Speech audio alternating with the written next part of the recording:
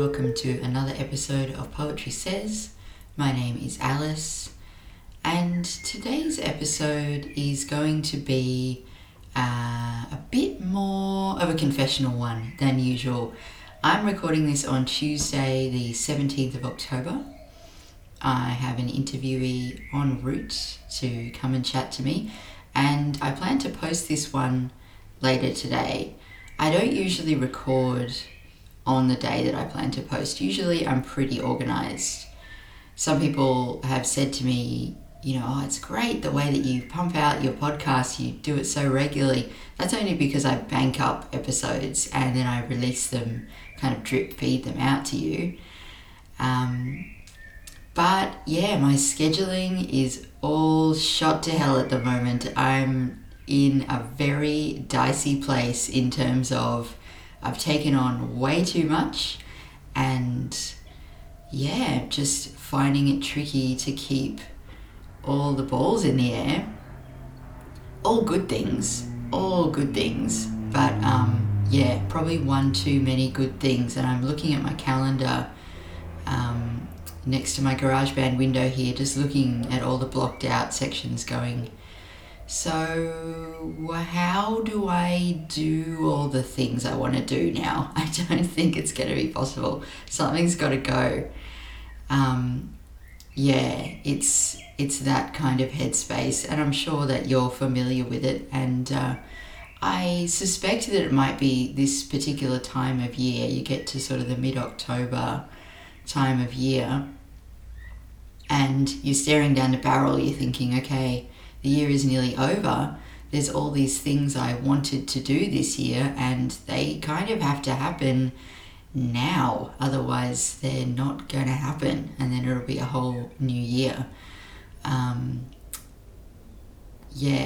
I think I said a couple of episodes ago, I have a tendency to kind of ball up sections of time and think of them all as one thing. Which is why I meditate and do yoga and all kinds of things like that to try and teach my brain that no, things happen in a very steady way. There's always exactly the same amount of time as there always was. Your brain just takes over. So a big part of all this, a part of taking on extra work and extra responsibilities, was to try and sort of bank up some time for the end of the year so that I could spend some time writing. And I kind of made this deal with myself, and I said, look, you're not going to get anything done in October. October is going to be a write-off. But yeah, I'm finding that really hard. I hate not writing, actually. I had said to myself that, I wouldn't be doing any editing, any drafting, anything at all. Just it was going to be complete blank time in terms of poetry production. And I'm feeling really uncomfortable with that, which is, I don't know, I'm surprised because I don't actually think of myself as somebody who does nearly as much writing as many of the other poets I know.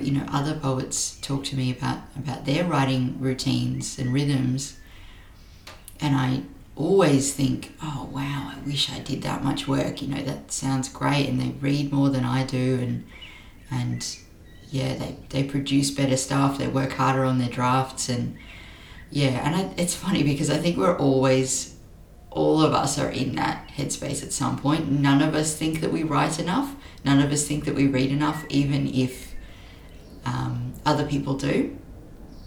So it's this strange kind of circle of comparison with no beginning or end. Everyone's just looking at the next person along going, they do more than me. I should step up my game. Maybe it's a source of motivation, I don't know. But so hating not writing. And the other thing that I really want to try and do before the end of the year is to memorize some of my own poems so that I can get up there in front of a mic and actually perform, which is what I've been kind of working towards all year, doing improv, that kind of thing. So just trying to be okay with not writing is a tricky one. And as I often do when I'm in these kinds of buzzy, irritated, confused headspaces, I went to my copy of Jane Kenyon's Constance. This is a book that I bought maybe this time last year. Came out from Grey Wolf Press, and it's very beautiful. It's quite short. It doesn't have any of the really super famous Jane Kenyon poems in it. It doesn't have Otherwise or Happiness, but yeah, it's divided into sections, and they each have an epigraph, and I think there's only about 40 poems in here. So it's a very quiet book. There's a lot of blank space, and I was just leafing through just before, and I found this poem called Not Writing, and I thought, oh yeah, Jane gets it. She always gets it. So this is what she says about not writing. A wasp rises to its papery nest under the eaves, where it daubs at the grey shape, but seems unable to enter its own house. Gotta love that, hey?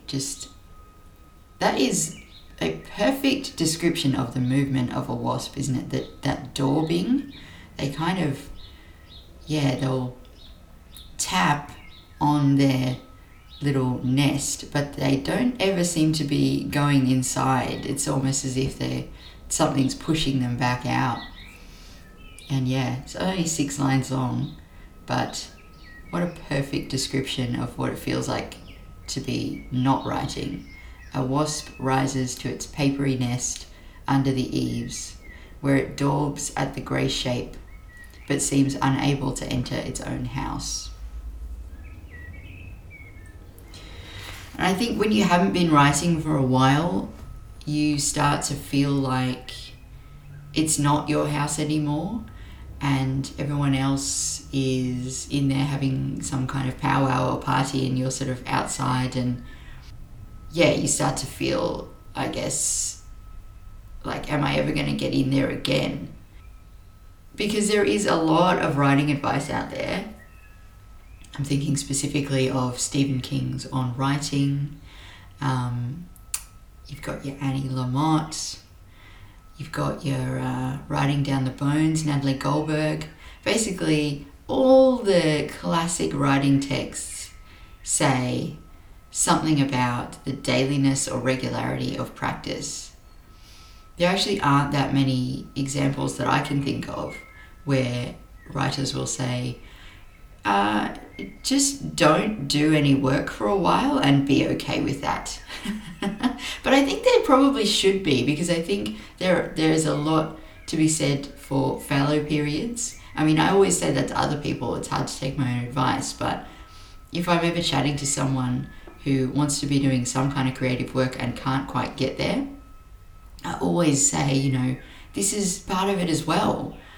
Being separated from it, being reminded about how important it is to you and how much you want to do it. That's part of it as well. And also you gathering up a whole bunch of new experiences that you can later turn into that work. But I don't know, it doesn't always feel like you're working.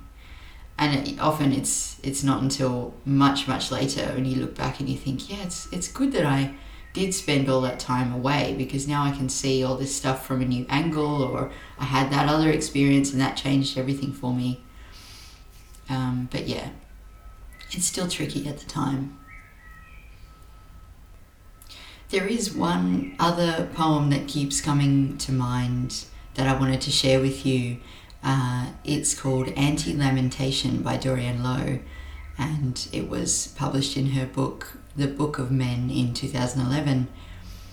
This is one that I've kept a link to in my Trello board, so I can just look at it every now and again, because the first time I read it, I just thought, thank you for saying that.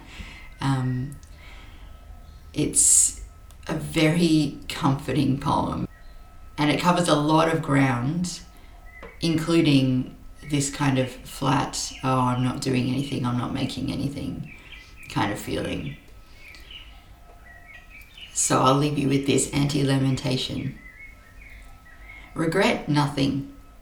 Not the cruel novels you read to the end just to find out who killed the cook. Not the insipid movies that made you cry in the dark in spite of your intelligence, your sophistication.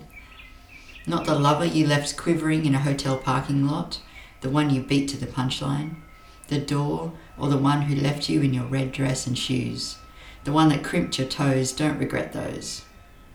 Not the nights you called God names and cursed your mother, sunk like a dog in the living room couch, chewing your nails and crushed by loneliness. You were meant to inhale those smoky nights over a bottle of flat beer, to sweep stuck onion rings across the dirty restaurant floor, to wear the frayed coat with its loose buttons, its pockets full of struck matches. You've walked those streets 1,000 times and still you end up here. Regret none of it, not one of the wasted days you wanted to know nothing, when the lights from the carnival rides were the only stars you believed in. Loving them for their uselessness, not wanting to be saved. You've travelled this far on the back of every mistake, ridden in dark-eyed and morose, but calm as a house after the TV set has been pitched out the window. Harmless as a broken axe, emptied of expectation. Relax. Don't bother remembering any of it. Let's stop here, under the lit sign on the corner, and watch all the people walk by.